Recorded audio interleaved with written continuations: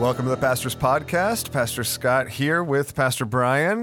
Hey. And Meredith Storrs. Hello. For installment 83 of Men and Women. It's only installment 3.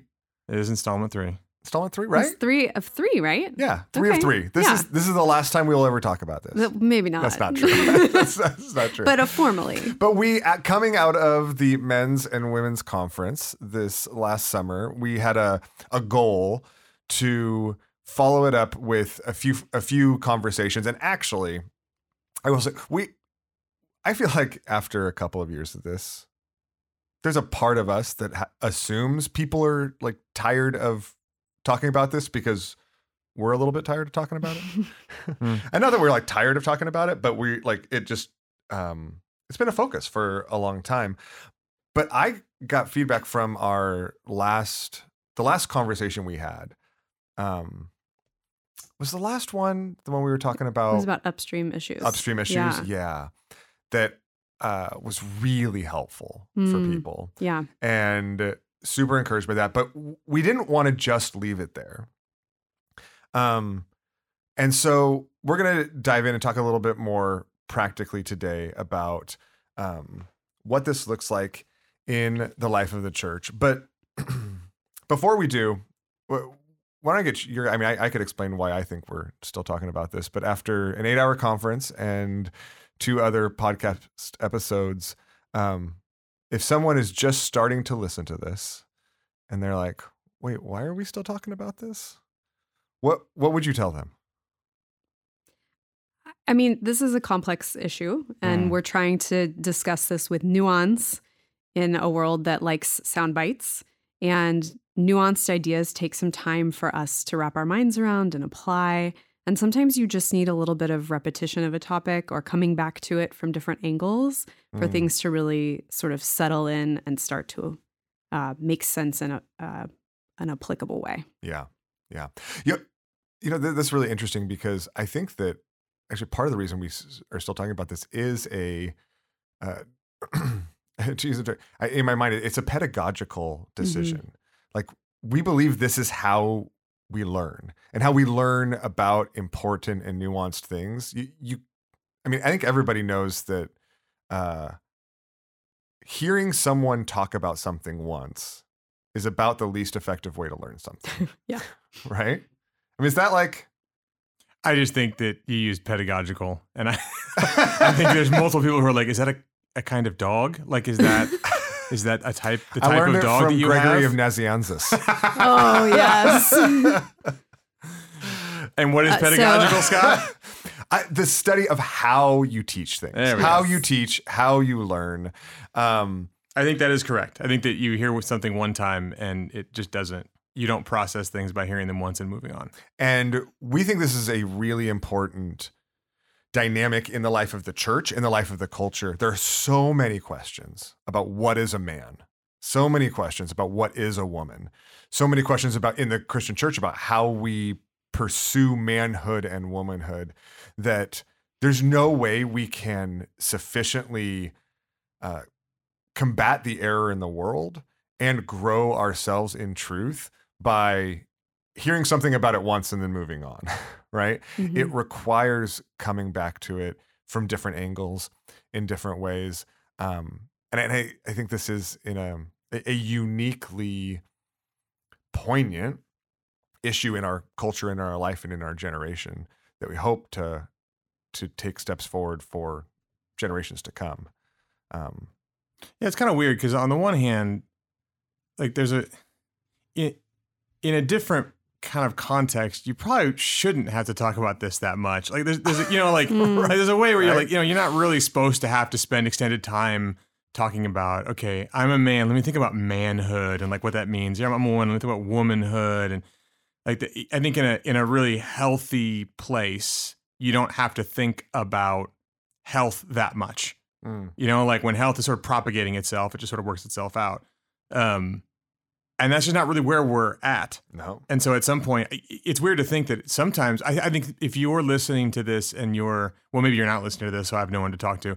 But if you're thinking like somebody, because they didn't click on it, it's like, because you're tired of it, you're just like, okay, this is like the third one in a row. You did an 8-hour conference, like that's so much. We're doing events. Like if someone's like, I just kind of want to talk about something else, and maybe you're right, Scott, we do it more than anyone else, but I think even some of that response, some, not all, but some of that response is connected to the fact that we've been taught just kind of societally right now to not think about manhood and womanhood. Like basically it's been instilled in us that these aren't factors. Like these aren't important things. Like you should be able to live a whole life without having to think about that because it's just not a real issue you should have to deal with unless all these large cultural, like factors about gender come into play. But ideally in the world, like you can think about it if you want to, but you shouldn't have to. And so I think for a lot of us, we're just kind of trying to like avoid the issue altogether. And life should be able to be lived that way, we think. Like I shouldn't have to think about being a man or manhood because that's not really supposed to be important. And that's just kind of that really weird place that we're at, where we're being taught weird lessons about what these things are and also taught that they're super important and also taught that they're not important all at the same time. So you just kind of want to take a pass, take a bye week on man and womanhood. And I think what we're trying to do is say, well, when we get to a place of health, there is a way you have to talk about it less.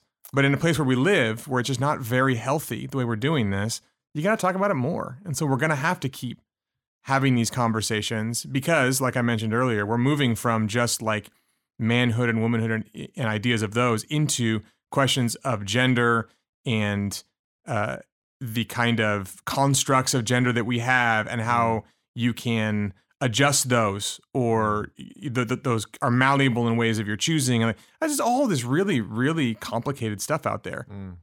It's going to take a little time to not just hear something once that Scripture has to say, but to see how it touches all those complicated issues in a loving and gracious and truth-filled way. Yeah. And then actually begin to inhabit the world as a man or woman with that in mind. Yeah, I mean, I think that's exactly it. And I think, to be candid, and maybe I think you guys will agree with me on this, but to be candid, the reason we are talking about this, and the reason we are talking about it here is because not only has the world lost its mind on this in a way that's like just either you get taught some really historically odd things, or you're just encouraged not to think about it and just, do what you want. But not only has the world lost its mind on this, but the evangelical response hasn't been great. Yeah. Like, I think that we genuinely, like, the reality is the reason we're not talking about believers' baptism is because there's lots of good stuff out there on that. Like, there's lots of some good resources. The reason we're not, talking about right now the inerrancy of Scripture. There's lots of great stuff on there. There's lots of people smarter than us talking. But the evangelical response to these problems in manhood and womanhood, and I'm not saying that there isn't some great work, but I think that the three of us in particular don't think it's very often hit the nail on the head. And it's why, for the sake of our own hearts and minds, and for the sake of our local church, we feel like a nuanced wrestling through this is required because it's not simple.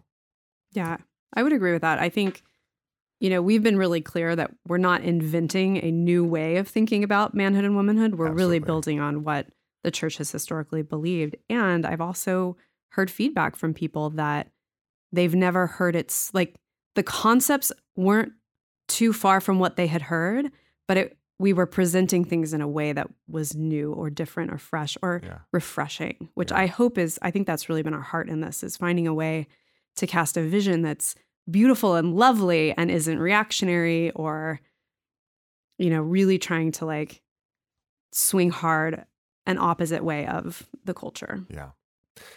Okay. So again, this is one of the things we've done a lot of is talking about the topic, but we want to make sure in this episode we get to conversations about applying the topic. And actually just on as a quick aside, I was going to do this when we opened and I completely forgot. But Meredith, I want to publicly thank you for spending your lunchtime, your lunch break from work, driving over here to do this with us. Absolutely. So it's just the ways in which you sacrificially have put time into helping us sort through this in the midst of everything else going on in life is, the church is incredibly served by it. So thank you. I know it's a sacrifice. Well, thank you so much. But, so I want to talk about the practical ways, the concepts of manhood and womanhood we've been talking about for months now, can and has been shaping the church. Like what has this look? Because I think that it's not just that we've been talking about it, but things have begun to look differently, and this information has shaped what we do and how we do what we do. And so I'd love to get your thoughts on how you see this shaping, these concepts of manhood and womanhood shape the life of the church practically. I mean, we've tried to move in that direction. So what's interesting about a question like how does it shape the church is that it's very layered with something that's this complicated. Like Meredith opened saying like, here's a complicated, this isn't the kind of thing you just like go, oh, here's like 5 to-dos and you just check them off. Yeah. At the same time, there is a way of leaving it so kind of theoretical and so Brian, just like, so, like just, like just, and, You said it, not me. Yeah, there's a way of indulging in the truth of it and trying to think about it and even see some of the beauty of that, like that vision of it, and then just kind of leave it there and go back to like your normal everyday life. And so we want to make sure that we are respecting both the complexity and the practicality of this. And so I think on the one hand, there are going to be ways that it shapes the church that are relatively intangible. It's not like you can like point at it and say, oh, it shaped the church there because they did this thing. We talked at the conference a bunch about how like these concepts of manhood and womanhood aren't about activities per se. Like, so it's going to be shaping the church is not going to be necessarily, oh, there's the activity. We did it. Haha, we'll celebrate. Yeah. So a lot of it's going to be that. It's going to be kind of intangible, indirect. It's going to be in the way we relate to each other and the way we kind of inhabit and embody manhood and womanhood as men and women in the church who are, complementary together. But there also still should be stuff. Like there should be stuff that you can actually point at and see. And that's where I think about our men's and women's events that we're doing this fall. Like the women's breakfast happened a couple weeks ago. The men's breakfast is coming up this Saturday. So a few days after, I think this will get released. I have no idea about that. Is that the schedule? I don't know how this works. I just sit and talk. It's this Saturday. Right. Yes, the event's this Saturday. When is this episode? Is before or after? This episode will probably get published before. Okay. So cool. So yeah. So those are happening. I mean, Mary, do you want to talk about the women's event because that already happened? Yeah, it did. It was a great time. We had a panel of 4 women who were part of a women's leadership cohort that we put together. When did we start that, Scott? It's been almost a couple of years now. A couple of years. And so yeah, I mean, that's why I want to talk about a little bit about the leadership structure, both on staff and with our leadership cohort, and we'll do that. But yeah, but I want to hear specifically about the event. So these women are among the mothers of the church, women who just have such interesting perspectives, and so I really wanted to get together, and I have done so much talking. I wanted to give them some time to reflect. And so we split the teaching time into a couple parts. We talked about this sort of vision of womanhood and tried to capture the beauty of it and really nail down practical applications of the definitions that we put together. And then we also talked about like sin and suffering and sort of what we do there. But I think the big issue that we wanted to tackle was this question of motherhood, because the word is loaded and different people are coming at it with different experiences. And so I wanted the 4 women on the panel. It was Nancy, Becky, Nicole, Austin, and Steph Moss to share from their perspective, what does that word mean? What does it mean to nurture and to grow life for the flourishing of others to the glory of God? And so they just, I wish, I mean, we didn't record it specifically because I really wanted us to have some time together that was communal and discussion based. But if you ever have a chance to talk with them about their perspectives, if you weren't at the event, I would certainly encourage you to do so, because each of them have different things that they've experienced personally. They're in different life stages. This has looked different over the course of their life. And then we got a chance to just sit at the tables and talk. And that to me was, I think, the most helpful, because we could ask each other, okay, what does growing and nurturing look like for you? Like, if you're an architect, or if you work in a school, or you're a student. And I think that's where we could really finally start to make it make more sense individually. And I hope that women left the time there with a better sense of like, motherhood is something that I can grow into. This is like something I'm designed for. And as I mature, maturity looks like mothering in various contexts. Not with titles or with, I'm the mom and here are my 3, people I'm mothering, but in this kind of broader sense, and in a way that hopefully honors like some of the challenges that we have with that word, but also really the beauty that I think God designs with the idea of family and motherhood. So I don't know. Okay, and so for the listeners, to be clear, you're talking about spiritual motherhood.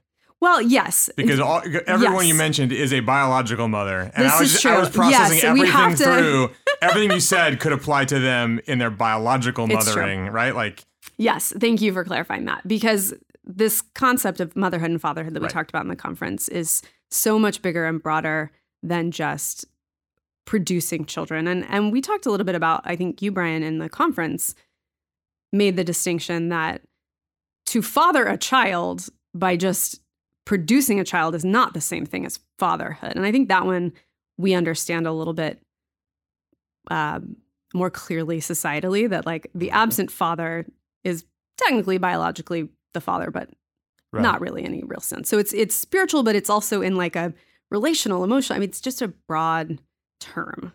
So we have to keep saying that, because I think sometimes the assumption when you say that word is like, oh, having babies, okay, which is wonderful and not a complete picture of womanhood. Yeah. How does that relate to what you hope to see at the men's event coming up? Yeah, it's something very similar, without giving everything away, for all our listeners who will no doubt be at the event. That's right.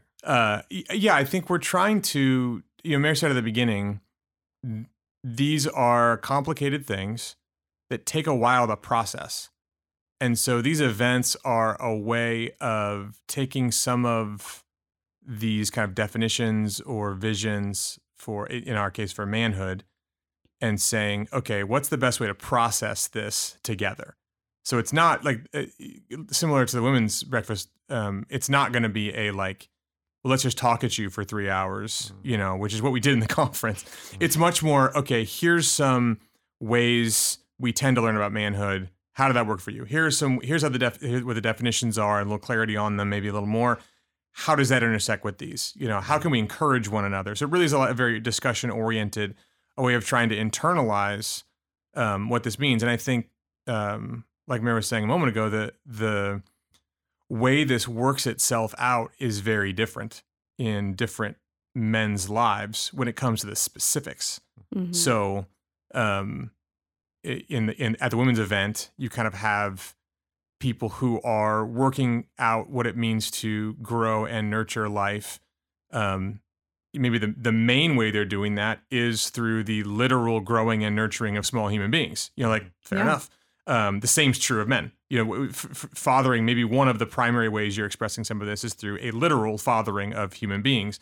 But there's other ways that you're doing this. I know we're going to have some of the life group guys are going to come, which is really cool. So these are like middle school, high school. I think it's the high schoolers actually. And for them, they are future spiritual fathers, but right now they're brothers. What does it mean to be a brother in the local church? It's not just like a biological brother, but someone who's spiritually fraternal, spiritually encouraging, helping, learning from those above you and growing up those below you. Like, what does that look like?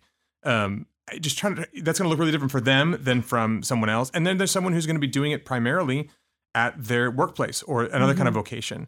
What does it look like to be a man in the fullness of what that means in loving your neighbor at your office? And in some way, and this is where the complexities come in, where it's like, well, in some ways, it looks like being a human. In other ways, it really does look like being a human who is male, who is a man, who's made in the image of God as man, and that's different in beautiful and good ways than being made in the image of God as woman, and those are complementary to each other. So the idea is just kind of work that out and be able to walk away having it shape more the way you're living in the church, in the home, and the world in these kind of small steps of processing things out. Yeah, I mean, what I hear both of you saying is that there's one of the significant ways this takes shape in the church and shapes the life of the church is through individual conversations as people work out these concepts among one another, and women with women, men with men. Like something unique happens, and that's why we do these events, and why we're doing these events so that they can be conversationally. But it also gets worked out in community groups over coffee in backyards when men sit with men and wrestle through what does it look like to be spiritual fathers, to grow into spiritual fathers, and for women to do the same. And so it shapes it interpersonally. But I also think that it's over the last couple of years, this has really shaped even some of the ways that our leadership functions together as a church as well. And there's a few different contexts I think about that. One is, Mary, you mentioned that there's been this women's leadership cohort, but basically it's a cohort of 5 women that are kind of undeniably spiritual mothers in our church, and in specific roles of spiritual motherhood in our church that have helped to shape what this looks like. And in that, it hasn't just been a conversation, but they shape it through how they function in our midst, through planning with us together, brainstorming together, bringing needs of the church to us, and in a sense, kind of trying to be a trial form of how we formalize and engage. And one of the things I've learned that I don't know if it's surprised me. I don't know if I ever thought about it, but it's definitely struck me is that when it comes to a lack of clarity on and a lack of affirmation for what women should be doing in the life of the church, it's much more often that women have that confusion than the men. Like men are like, yeah, I'm encouraged. I want you to do that. But it's women are like, wait, what should I be doing? Like, is this allowed? Is this allowed? Like, should I be doing this? And so sifting through that has really, I think, shaped and brought in a lot of freedom and clarity. I know, and one that we want to, moving forward, continue to kind of multiply and encourage more and more women and men to experience that type of clarity. But that's gone on in that context as we've worked out a lot of this and tested a lot of these concepts and vocabulary out in the context of that women's leadership cohort, which has been a real blessing. Another incubator for this has been our church staff. I think our church staff has been both testing this out and also learning how to live as and embody men and women that are distinctly men and women working together for the good of the church, for the facilitation of the church in ways that are both have a unique job description that's determined by your position, but also is uniquely applied whether you're a man or a woman. And that there is in a sense also, they've also seen the need for the complementary presence among our leadership and facilitation. And I think it's brought a lot of clarity and empowerment to a lot of our women, particularly our women staff, our women leaders. I think it's also brought a lot of clarity and freedom to a lot of our men and our men's staff, because they, at the same time, I think this is true about our men's staff. I actually think that this whole process has been really freeing and encouraging for our elders as well, because the reason I use the term freedom is because I think that it reminds them as men that they don't have to apologize for being men, that they don't have to apologize for the unique gifts and roles that the Lord has given them and called them to as fathers, but that they can step into that role as father, where the world wants to pit men and women and things against one another, where Scripture provides this beautiful imagery of this beautiful complementarity, that all of a sudden you're like, oh, not only do I not need to apologize for this, but I can step into it in a fully throated way that blesses those around me and blesses the church, blesses the family, blesses the church family the most when I do. And so I've seen, and again, what that looks like, how that strikes different people is different, man to man and woman to woman. Even in our same church, it simultaneously buttresses where there was insecurity and knocks down where there was hints of patriarchy. Yeah. Like it does both. And I think in the lives of our women, I've seen it both empower where there was confusion and soften or bring gentleness where there was a temptation to bitterness or edge.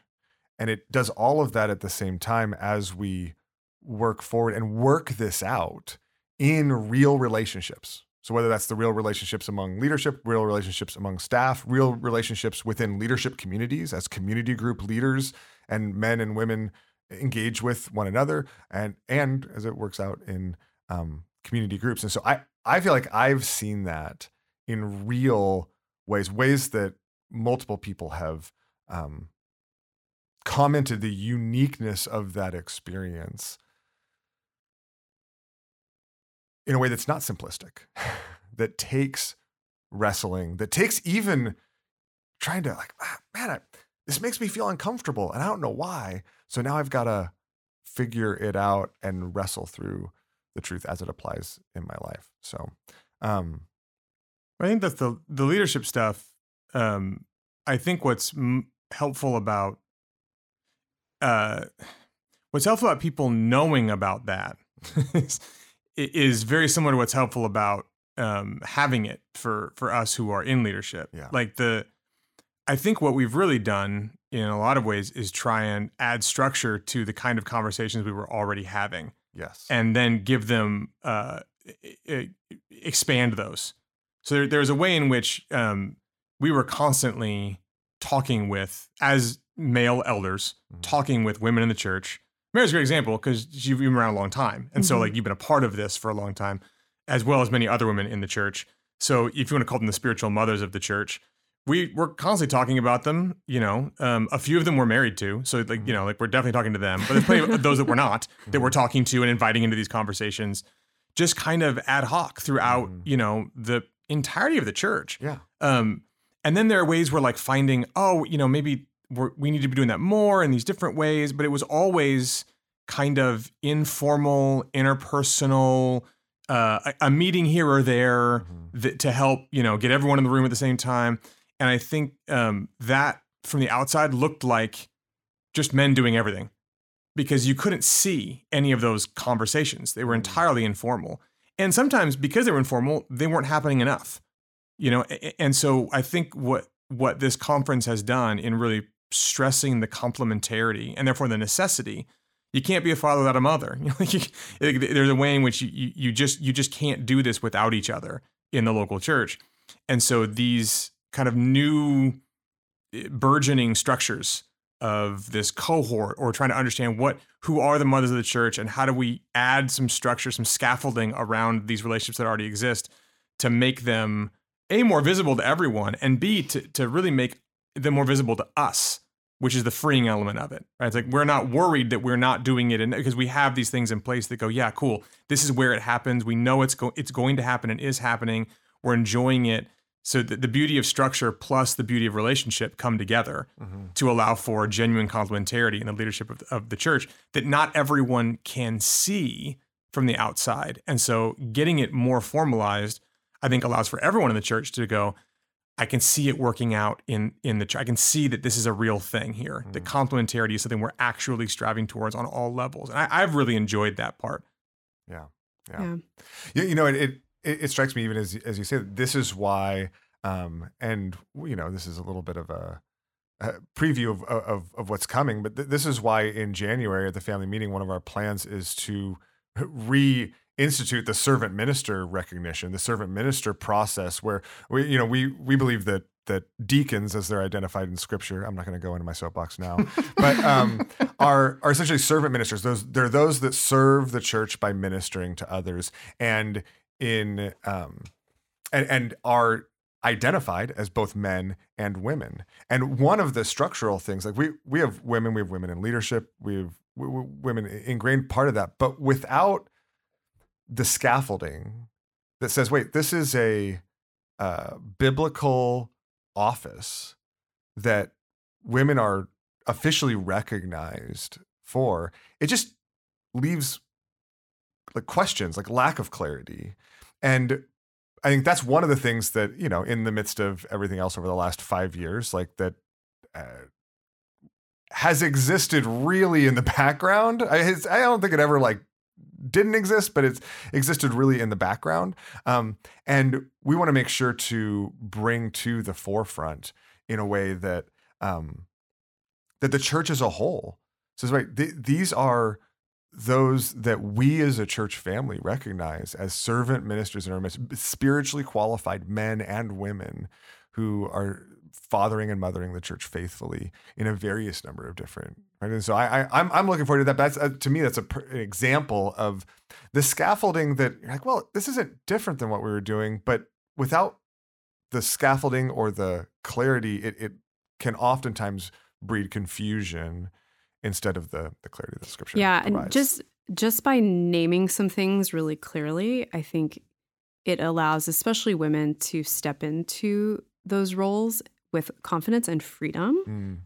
I think by way of an example, I believe Nicole shared this, but I've heard this from other servant ministers or community group leaders who are servant ministers, that it can be easy for, if it's like a husband-wife team as the community group leaders, to think that the man is leading the community group and the woman is like she's there like the support staff. She's the helper. And I think when you frame it as like with a vision of mothering and fathering the community group, like a mother is not a support staff to like an organization. They are working together in a very joint, close way to care for the children. And I think that those terms can help, especially women, realize like a mother who doesn't speak up when something's going wrong puts her children at risk. A mother who isn't fully present and engaged isn't able to really support the family well. And I think we have a loose idea of like what it means to be a good mother. And when we view ourselves in that way in the church, it opens that freedom to like, well, actually, they really want me to share my thoughts because I'm bringing something that's an important perspective. And, you know, I think women may forever struggle with this question of, you know, waiting to be asked, or nobody, you know, told me specifically this was my job, so I don't want to like overstep. And I think these sort of more formal recognitions help encourage women who might just more now. I mean, some of us, I'm very loud, so, you know, I don't have as much trouble with that. But like, I think to different degrees, we all do struggle with kind of jumping in. Yeah. No, I've been struck by how many times, and I know you don't struggle with this, but I feel like I've heard it from you too. Like women in my life be like, are you sure? Like, is it okay if I? And you know, in my head, I'm like, of course. Like, what do you mean? But to me, that's a symptom that even as pastors, there's more we should be doing. There's more we can be doing. And what we're trying to grow in as a church family so that we can affirm in the right ways the incredible design and complementarity that the Lord has created for us to function together as a spiritual family. Mm-hmm. Yeah, I mean, you're not just invited into particular conversations, and you're not just commissioned by the men in the church to invite yourselves. Yeah. Like, you're commissioned by God by virtue of your design. Mm-hmm. Like, it's not a got a little permission more issue. oomph. Yeah, I mean, like, it's a real thing. Just a little bit, yeah. And that's the beauty of complementarity. And that's where it goes back to the conference. It goes Yeah. back to how we Yes. are created and how that's supposed to work itself out in the way that, permission isn't a function of complementarity. That's not really part of the vocabulary. You're supposed to, by virtue of how you were designed and commissioned by God, participate in the things God is doing in the world as men and women. And so if you wait to do that, then that's a problem. And if men are not encouraging that, that is also a problem. Yeah. So like, again, the complementarity shows itself up again. It's both and all the time. Yeah. All right. So that's a little bit of just kind of what we've seen, what we've experienced, kind of putting this down on the ground, and as we've seen it lived out in the life of the church. What are some practical ways you hope this will continue to shape our church? I mean, as you look forward to, since this is the last time we'll be talking about it, it's not. But as you look forward, what are some ways that you hope this will continue to shape our church? I mean, I think I think that we will continue in some way, shape, or form with some level of regularity, as loosely as I can put that, to have men's and women's events of some kind or other, breakfast or something else, where we can work these things out, not just the definitions, but where we can talk to each other, men as men and women as women. I think that's an important thing. And I think, pedagogically, I think the events themselves are kind of these events themselves are teaching what it can be like. I think men will talk about manhood with men or just being men differently after an event like this, and women after an event like the one that was had earlier, in as much as, like the men's event is not going to be us getting together, eating like steak at 9 a.m. and watching Braveheart. And the graphic looked like you promised eggs and bacon. The graphics were very gendered. They were so gendered, and we did not offer it's stock image. Like, what are you going to get? Yeah. There will be eggs and bacon, literally, because I think Steven Sato saw the image and was like, I guess that's what we're doing. And so, and that guy's amazing. Bless him. But I think that, the women's event also wasn't like, I don't know, what's stereotypical, crafting or something? No. Like, there's nothing wrong with we crafting. We might craft in the future. There's nothing wrong with crafting. And I think Braveheart probably stands up. I don't know. But the point is, that's not what these events are. Showed it to my son just last week. Does it stand up? My oldest. Yeah.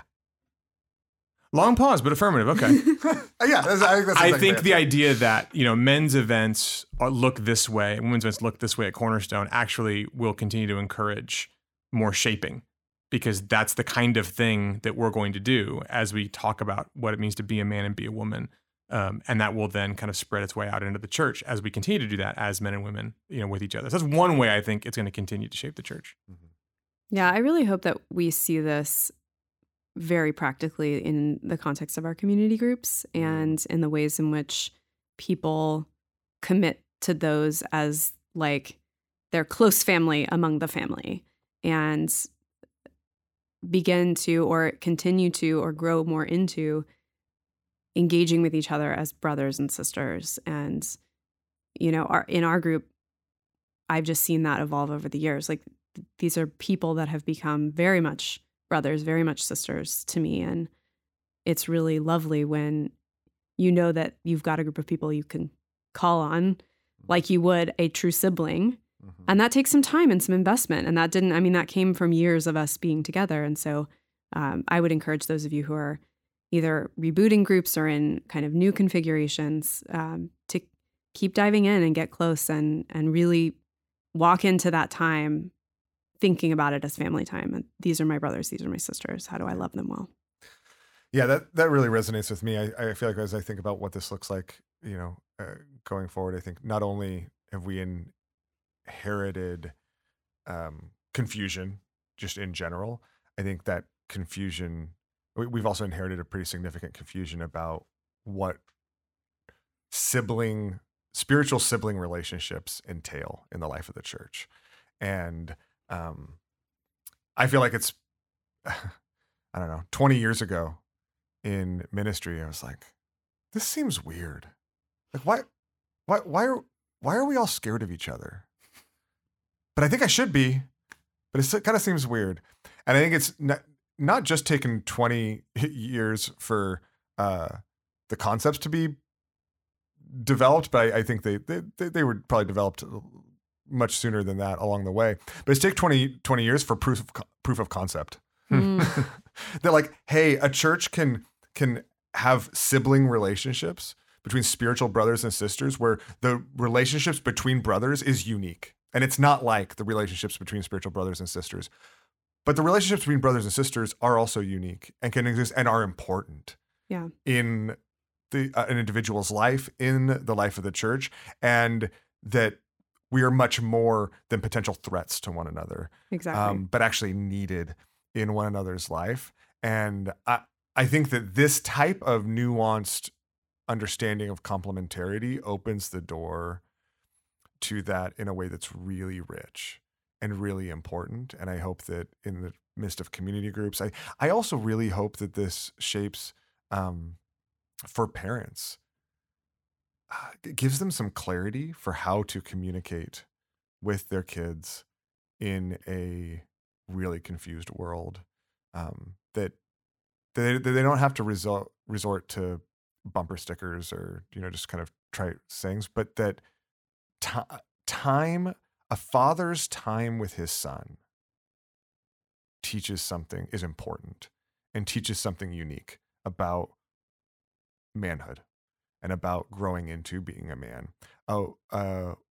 Mother's time with her daughters teaches something unique and is important, that the father and mother aren't just interchangeable, and that fathers in the church investing in young men, mothers in the church investing in young women, and vice versa, but in a unique way. I think that it, again, clarity on this, I feel like just gives us some freedom to operate within our design. Mm-hmm. And I'm excited for that to continue to play out. All right, Brian, you sent us some questions. You sent me questions to ask you. Where did I send you to ask? But one of the bullet points, that was the word I couldn't think of, bullet point, is has Sundays with a question mark. Oh, right. I was going to bring that up. I thought you were moving on. No, I was going to. I think it's got a question mark, so I didn't know. Yeah, fair enough. So, Sunday services, I was thinking specifically of services. I think there's plenty of ways that we interact and do other things on Sunday mornings. In terms of services, clearly in our services, the pastor has to play a primary and important role in the things that are happening. That's just a Bible thing. And what historically that's left us with is like, I really hope there are some women who play instruments to get on stage, right? At some level. And so we've done that, like very specifically. Yeah. I've walked around like just women like, hey, do you play? Because we want our family to be seen on stage. We want what people see on a Sunday morning to accurately reflect within, plus or minus, normal ballpark stuff. Like, we want people to come on Sunday and look at our stage and be like, oh, that's what the church looks like. Like, that's kind of what the church community is like. If I look on stage, I see what the church is like. And that hasn't always been the case. And what I'm trying to do now is find kind of new and creative ways for the family to get on stage more and more. And I think probably the reason the question mark was there is I'm not entirely sure how that's going to happen. But the other question mark is, for those of you who are listening and don't know, it's just incredibly logistically challenging to do almost anything on a Sunday morning. because there's so many people who are volunteering and serving in so many ways. And a lot of those people are volunteering and serving in multiple ways, even on a Sunday morning. So this is kind of an encouragement. If you are listening to this and you are compelled by the idea of, I want to see more of who's on stage reflect what our church family is actually comprised of, within reason. Then I'd encourage you, like, one of the ways to do that is, if you don't want to be on stage, volunteer in our kids ministry. Yeah. A lot of the kind of spiritual heavyweights in our church, who I would love to put on stage somewhat regularly to read scripture, to pray, to do things like that, they are slammed just trying to plug holes in our kids ministry. And I would love to see kind of the mature spiritual men and women of our church more involved on stage, but that might involve us getting more people like in other parts. And just in general, and if you do play an instrument, and you're a man or a woman, feel free to talk to Andy. We love all different kinds of instrumentalists. But the point is that I do think that that's a really compelling vision for Sunday mornings, that while the pastor is going to play a primary role in what happens, that there's more of our family on stage than less, and that's just going to require us overcoming some logistical challenges that do require some effort and sacrifice on the part of the family to make that a reality, and not just say, well, the pastor and like a handful of staff are the ones who can really be on stage, because that's, the people who are kind of, that's their job and we know they'll do it. And so, we're just going to need help to make that a reality. Yeah. Yeah. No, I appreciate that. I think that's a good, I think it helps people to also see that when we want to grow in any area, there's both the spiritual and heart dynamics to overcome, and there's also logistical ones. Yeah. You were describing that. I'm like, I feel like those are the things we deal with in our house. Laura and I were just like having this conversation the other day. Like, I want to do more of this. I want to, like, I feel like I need to like help more in this way. But where does that come from? Right? Like, what about the, X, Y, or Z? And not purely even in gendered ways, but just in human capacity ways, but also in ways that are shaded by and influenced by our gender and our unique contributions to the life of our kids, to the life of the spiritual family that we are a part of in the church, and the life of one another. So I think it's probably worth naming too that if, in as much as there may seem like a visual imbalance, that there's a freedom to have that exist, because there will be women who are more drawn to different types of service, or there will be women who are in different life stages where they have little ones at home and they would love to play in the band, but how would they get to practice, and how would they show up for 2 services on a Sunday? And so I have found in these conversations just a freedom of like, it's okay if the numbers aren't perfectly the same, because women need the freedom to be able to say yes to certain things in their lives, in their family, with their gifting. And sometimes that's actually really good. Yeah, I love that part, because I think that's and that's a helpful, it shades what I'm saying in I think a really helpful way, because I don't have a 50-50 in my head, and I don't think we ought to. I do want to see the spiritually maternal elements be present most Sundays in some way, shape, or form. And some of that requires a kind of presence on stage. It's not every Sunday, it's not a quota kind of thing. But man, it feels right to say our church is so much ministry is happening, not just on stage on a Sunday morning. Because honestly, like we want people to have a peek into some of the beautiful work that often happens in these quieter spaces. And I think that some of that mothering is happening so richly, and we want to, I don't know, it's like a peek behind the curtain that like, this is part of the goodness of like the women in the church. Yeah. And so in as much as we can have that without falling into any weird like numbers assessments or like weird agendas behind it, besides just enjoying how God has made his church and how God has made men and women as part of his church. That's the goal. And that does have some logistical hurdles, but I think it's worth it. Gosh, I love listening to you guys talk about this. Like, I really like, oh my gosh. This is why you keep scheduling us. It is. I'm so thankful that we're recording this because, I mean, these are the conversations that I know we've been having for years. Mm-hmm. And it's in a sense, it's hard to like justify, yeah, let's have one of those conversations and record it, right? Or let's have one of those conversations publicly, you know, like, but that's hard for me for all of these podcasts, just FYI. But by doing it, it helps to seed and water the life of the church with the why behind why we do what we do, and then some of the what that is so easily just devolves into tension or weird world talking points about gender equality or something like that, where like we are exploring the richness of God.